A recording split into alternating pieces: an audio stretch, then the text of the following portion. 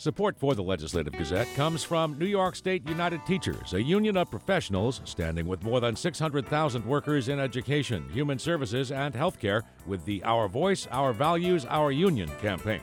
And United University Professions, representing 37,000 academic and professional employees at SUNY campuses and teaching hospitals across New York State. Frederick E. Cole, President. UUPinfo.org.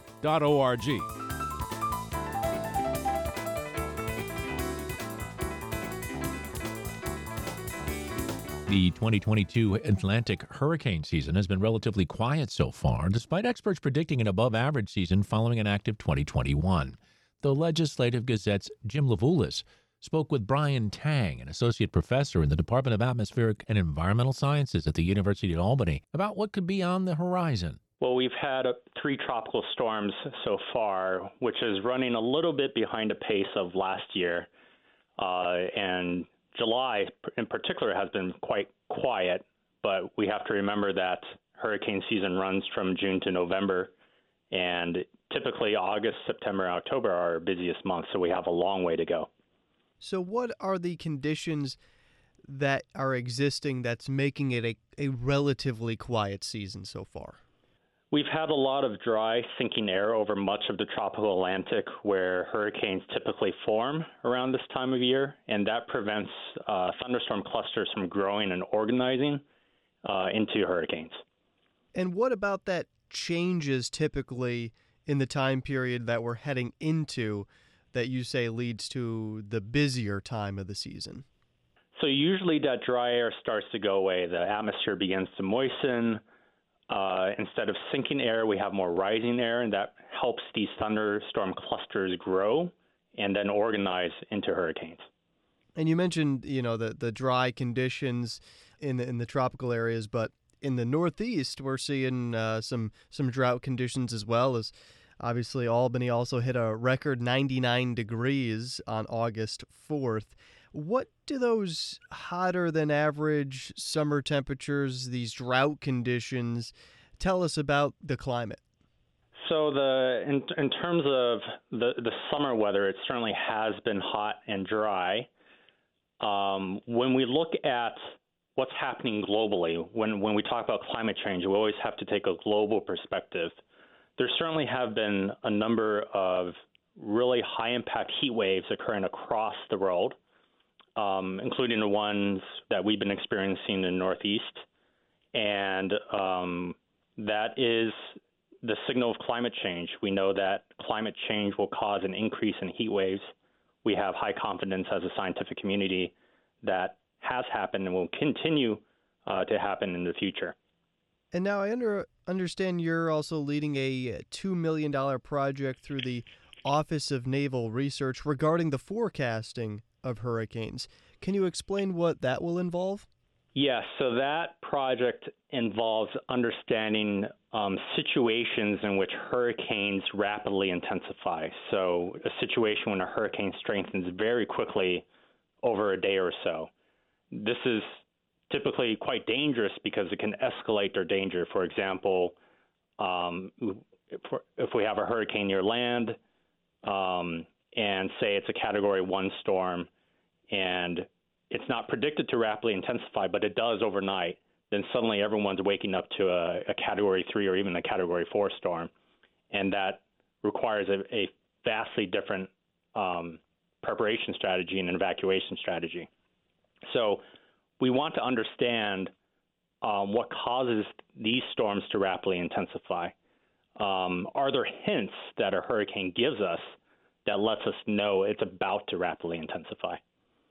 That's very interesting. And then you've also been selected to co-lead a National Science Foundation study on what's called downshear reformation, if I'm calling that correctly? Yes, that's correct. And what will that entail? So downshear reformation is when a new hurricane center forms on one side of the hurricane where the thunderstorms are more concentrated. You can think of it like a second birth of a storm when a hurricane is in its early stages of its development. And when the center jumps like that, it can result in shifts in the hurricane's future track and also its intensity. So we don't fully understand why this occurs. Not all storms do this.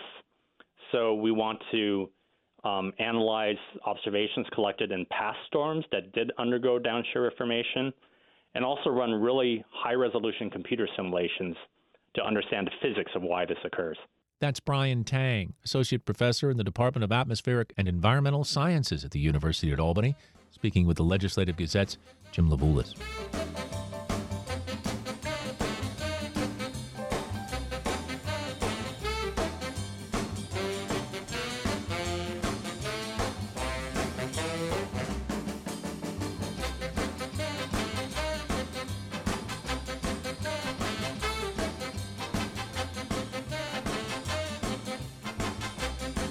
You are listening to the Legislative Gazette, a program about New York State government and politics. I'm David Gurstina.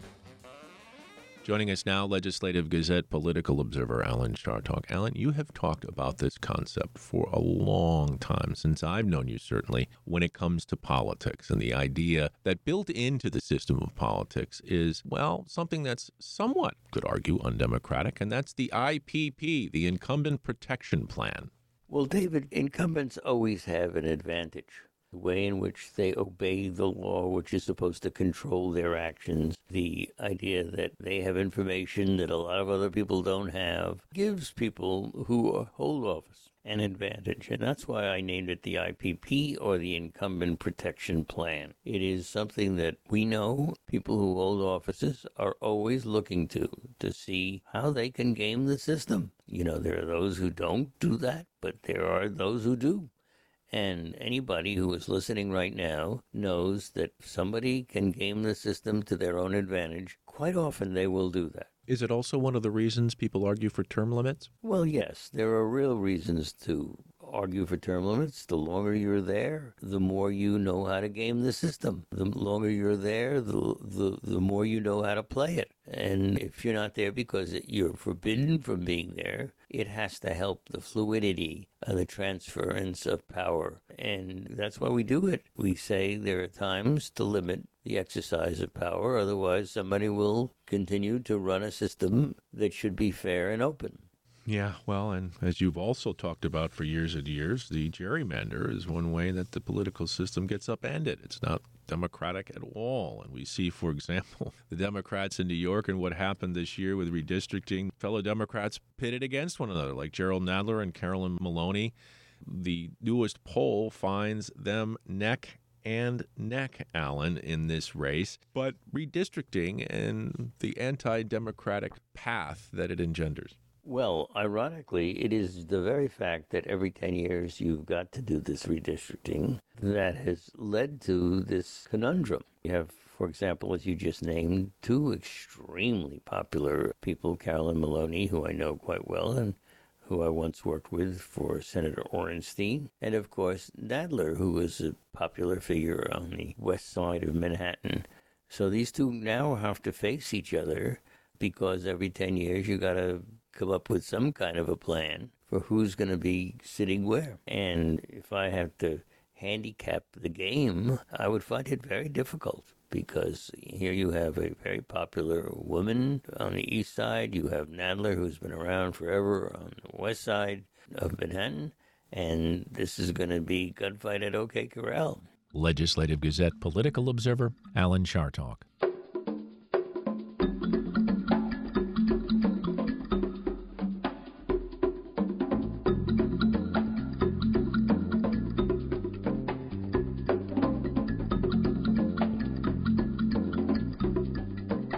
You are listening to the Legislative Gazette, program about New York State government and politics.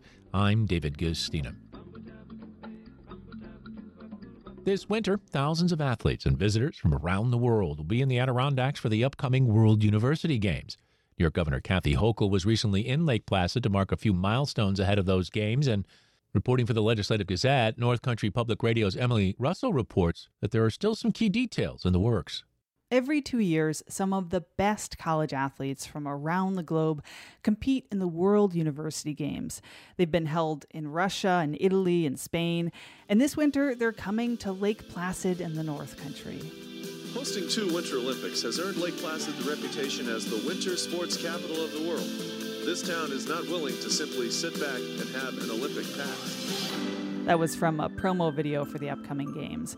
Lake Placid wants to have an Olympic future, too, or at least a future hosting big international sporting events. To prepare for the World University Games and attract other events, New York State has invested more than $400 million to upgrade Olympic facilities in the area. Governor Kathy Hochul was at one of those facilities recently, the Mount Van Hoevenberg Sports Complex. I sure feel good vibrations today, do we not? This is an extraordinary milestone. Hochul was there with a few announcements about the games, which will feature more than 80 competitions for sports like speed skating, hockey, and curling. We've come to an agreement with ESPN to broadcast the games. Come in person if you can, but this is going to be a massive platform to showcase the talent of these athletes all over. So I can't wait for that to be happening. But also, one more thing that's important. What do the medals look like? We get to design them as the host. The medals have an angular shape to them, a modern feel with a North Country touch. And the center of each medal is a recycled piece of glass from Potsdam. Folks at the New York State College of Ceramics at Alfred University helped develop the medals. And they also feature the work of Sidekick Collective. It's a Glens Falls-based graphic design company. Every graphic designer's dream is to work on some sort of sporting event that has the scope and scale that this does, and the pièce de résistance is the medal design. That's Will Fowler. He's the co-owner of Sidekick Collective, speaking in another promotional video for the games. We created something that feels like a chunk of ice, and it's very angular. It almost, from a profile, looks like a mountain ridgeline as well, so we wanted to... The medals have been unveiled, the schedule is set, but there are still some big hurdles ahead. Maybe the biggest is housing. There are a few apartment complexes in the works that will add hundreds of units to the housing stock in Lake Placid. But first, they'll be used by athletes and coaches during the games. Meanwhile, workers have already started moving to the area, some posting online saying they've been struggling to find a place to live. Governor Hochul addressed the housing shortage after the event in Lake Placid. So that's what we have to do. We have to keep building. I'm not stopping until we address the need, something I've heard about for many years, that it's very expensive to live here.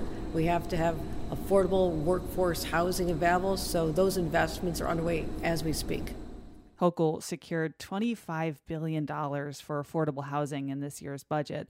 It's an investment that's part of the state's 5-year plan. But folks have been struggling for years to find long-term affordable housing in the Lake Placid area. Many blame short-term rentals for the crisis. Lake Placid is in the midst of a moratorium on new STRs, while the village considers additional regulations. Asked about the issue in Lake Placid, Hochul said there needs to be a balance between long-term affordable housing and places for visitors to stay. We're not at full capacity yet, but we will be as people continue to discover the beauty and the charm of the North Country. So it's something that we talk about. We're working with the legislature to find the right balance, but right now we do need to continue making sure that there's availability of hotel rooms, lodges, as well as short-term rentals. The moratorium on new short-term rentals in Lake Placid is set to expire at the end of September. Organizers of the World University Games in Lake Placid say they'll be ready to host athletes and visitors this winter. The games are scheduled for mid-January. I'm Emily Russell. Soul food is a cuisine of the American South. It's become popular all over the country as African-American people migrated from the South to other parts of the U.S., and that includes New York's Southern Tier. Reporting for the Legislative Gazette, WSKG's Sarah Gager has this story of two families making their own legacies from recipes passed down over generations. Hot oil crackles as the Sunday cook drops a piece of breaded chicken into a deep cast iron pot on the stove. The Outlet Bar and Lounge opened in Endicott just over 6 months ago. Tina Archie says the recipes go back much further than that. It's just the way that we've seen people cook all of our lives. It's not even written. It's just what you know to do. Archie is part owner. She says she's happy to serve a diverse crowd, but there needs to be a place Black people can identify with and call their own. She remembers gathering for Sunday dinners prepared by her mother and grandmother. You know, when you're young, all you gotta do is pull up and sit down and eat. But Now, you gotta prepare it, dish it up. And get everyone to the table. Archie says she feels guilt that she can't do it like her mom did. She admits times are different and values have changed, but family dinner should be preserved. We gotta try to keep it alive. Like, I'm hoping that I'm gonna instill this in my children, and then they will instill it in theirs, I'm hoping. Archie co-owns the outlet with her daughter, Rocky Brown. They don't always see eye to eye on business decisions, like how to promote the restaurant on social media. Brown says working with her mom can be stressful at times, but it's inspiring too. Because she taught me just not how easy it is, because it was hard work, but it's not out of our reach as young Black people to open up our own establishment. Brown describes the outlet as fresh. I want it to be just a refreshing environment, refreshing, young. Soul food has history in resourcefulness and ingenuity. Adrienne Miller is a soul food scholar. Dropping knowledge like hot biscuits. Miller says soul food is an immigrant cuisine which draws influence from West Africa, Europe, and the Americas. When immigrants go from one place to another, they try to get to the new place and recreate home. And food is often an important way to recreate home. According to Miller, one of the first references to fried chicken in the U.S. was in the diary of Virginia Governor William Byrd from the 1700s. Byrd was an enslaver. Enslaved Africans and later enslaved African Americans were able to figure out a way to survive and create something beautiful that people around the world love. Miller says soul food continues to change as Black people from the American South settle in other parts of the U.S. Theo and Barbara Felton moved to the Southern Tier from South Georgia and opened Theo's Southern-style cuisine in the 1990s. They had soul food and also Creole dishes. It was right next to the Arches on Main Street in Johnson City for 20 years. Their daughter, Linda Osborne, has fond memories of her parents' restaurant. When we were in church, all I'm sitting there thinking about is, I can't wait till we can get back to Theo's and get a piece of fried chicken. So it's like the memory is like, when even now on a Sunday, when I see fried chicken, I start thinking back to Theo's. She recalls you could smell the barbecue before you came in and cornbread once you were inside, and that people would say it felt like home. So it was a really family-oriented place because all the family worked there. Osborne says she wanted to preserve her family's recipes when Theo's closed. She has a line of sauces used at the restaurant that are now sold at Tom's in Binghamton and some stores in Rochester. The line includes the barbecue sauce made from her grandfather's recipe and the hot and sweet sauce her father called sweet and sassy. And Osborne is preparing to release a new herb honey vinaigrette, a recipe of her own. Osborne released a cookbook of family recipes dedicated to both her father and mother, Theo and Barbara. She says they taught her togetherness and unfailing love, and that, she says, is their most important legacy. In Vestal, I'm Sarah Gager.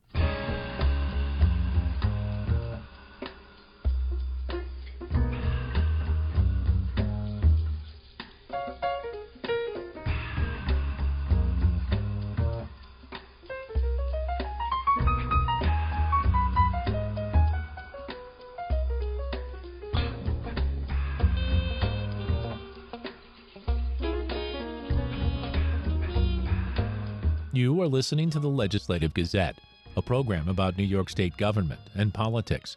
I'm David Guistina. There are community gardens all across New York State. Shared plots of land for folks to grow their own food, connect with neighbors, and create something beautiful for the public to enjoy. Reporting for the Legislative Gazette, North Country Public Radio's Todd Moe found a group of gardeners in the Adirondack village of Saranac Lake who are making the most of their shared green space. Community gardens have played a major role in addressing the effects of the pandemic, serving as a space that not only provides fresh local veggies, but also as a source of social support and emotional well-being during this time of crisis. A few steps into the Common Ground Garden in Saranac Lake, and I'm being hailed by one of the gardeners. Oh! That's Ann Monroe. She and her husband, John, are recently retired and new residents of the Adirondacks. They moved here from Mexico, New York, near Lake Ontario. It's a little bit colder here than Mexico and not as much snow. Ann is busy weeding, and John wields a hoe as they clear their plot. They're first-timers in this spot, but long-time gardeners. We survived our first winter, and this is great, so we're happy to be here. What have you put in so far? Spinach, lettuce, peas, planting some beets, collards and kale and green beans and squash today. So why did you decide a community garden was an option versus maybe, I don't know, tilling some space? Our backyard is small, shady, and deer go through every day. So nothing would grow there. So here you are. Yeah. Yeah. And there's something also nice about the community aspect, right? There is, yeah. Everybody's really helpful and work together. We have a few community work days, and the Presbyterian Church, they have a planting day and weeding bees. So it's really nice because, you get advice from other people, and John's been a gardener for years, and so he can really help people that are just starting. Yeah. Do you think you'll keep your garden going into next year too? Mine too, yeah. As long as we can. Yeah. Agriculture is not the easiest thing to do or take on in the Adirondacks. It persists because we all need food, right? We love plants. That's why we're here. My name is Emily Bell Dynan, and we are standing in the Saranac Lake Common Ground Gardens. Emily Bell Dynan is one of the organizers who agreed to help re-energize local interest in the Common Ground Garden, which now has followers on Instagram and Facebook. The garden is on land donated by the Adirondack Medical Center years ago as part of its Healthy Heart campaign. Gardeners include nurses, hospital staff, local church congregations, food pantry volunteers, and folks who just want more gardening space. Dynan gives me a tour of her garden plot. Flowers and pumpkins are her favorites. Sunflowers, beans, and pumpkins will work together in this row. Another row of more decorative sunflowers. In the back, I've got a row of decorative amaranth to all be going to cut flowers and bouquets. Emily tells me that she grew up in Queens and Brooklyn and has a background as a community organizer and specifically community gardens. Getting to find that here with my new community in Saranac Lake has been really fantastic. Getting to put my skills to work to bolster efforts and get people connected and educated and have the tools they need, signed up, even just having a new website and social media to let people know we're here, we're open for business, come on in. This is a really intergenerational space. And there's a lot of different people coming from a lot of different places where they may not have met otherwise. And so there's a lot of authentic engagement of not just to know people's names and where they live, but why they moved here, what they like growing, why they like growing it, how they like growing it, even how they're tending their soil, why they're tending their soil that way. And so there's a lot of knowledge sharing, which you're not going to get in other spaces. There's a lot of labor sharing, which you're not going to get in other spaces. And there's just, the best way to learn how to garden is by watching other people garden and just taking that information year by year by year. Like, the only way you can really learn is by participating, and it's also just a fantastic, unique, and positive way to get to know everybody who you live near, who you absolutely would not have met otherwise. And a lot of our culture doesn't have space like this. We used to have bowling alleys and bowling teams, and now, I think people are getting really, really back into gardening, especially after the pandemic. So I think it's wonderful to see so many different people together. You could have gardening teams. Yeah. Like weeding teams. You could have weeding teams. Yeah, weeding teams. Nodding in agreement are Gemma Fielder and her husband Nick, a chef and baker, ready to use fresh ingredients from the garden for their catering business. I went to BOCES in high school and then said, yeah, this is what I want to do with my life. So it's the dream. Everyone has something entirely different to offer, whether it's how they grow one thing or how they compost or how they sow their seed. Like, there's so many different things to learn and different ways to do it. It's mind-blowing. Like, you just keep learning stuff. You never know everything. Gemma and Nick moved to Saranac Lake a couple of years ago. Gemma is from Vermont. Nick grew up in the Adirondacks. They both love the outdoors. They're tending more than one plot this summer, including beautiful stands of garlic, herbs, and peppers. Okay, Nick, where are you standing? Can I walk here? Yes, of course. So right now we're standing between our jalapeno plants. We've got 6 rows of 5. And then behind you we have some habanero peppers and some watermelons. Cool. I really started getting into growing pepper varieties this year. So I have several hot pepper varieties at home. And then these ones are ones we can produce pepper jelly or other things with. On Gemma's side. Gemma, I'm going to step over and let you. Absolutely. I would also like to add that in growing all of these peppers and things, we're learning so much. So we grew everything in here pretty much is from seed, which is very new for us. We've been using seedlings before now. So we learned a lot about hardening off and making them okay to be outside because this was full. And now it is only half full because you started these indoors, right? Yes. Yeah. We bought a whole greenhouse. We thought we had all the stuff. So it'll be an improvement for next year, that's for sure. Exactly. It's the way to learn. Mm-hmm. Yeah. So just about everything you're growing here is probably going to end up in your baked goods. 100%. That's the goal. Even the watermelon will find something to do with. Really? Yeah. Don't ask what though, but we'll get there. Yeah. They'll get there. Yeah, they'll get there. In the meantime, it's back to weeding, the biggest chore this summer. But there will be time to celebrate, too.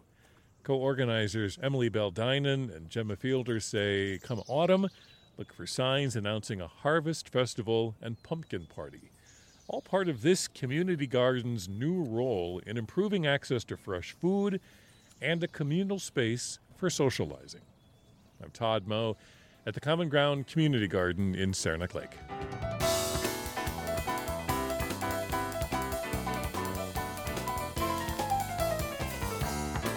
And that about does it for this week's show. We had help from the New York State Public Radio Network. For copies, call 1-800-323-9262. Ask for program number 2233. Or just listen online at WAMC.org or schedule a podcast wherever you get your podcasts. And join us again next week at this same time for more news on New York State government and politics. For the Legislative Gazette, I'm David Gustino.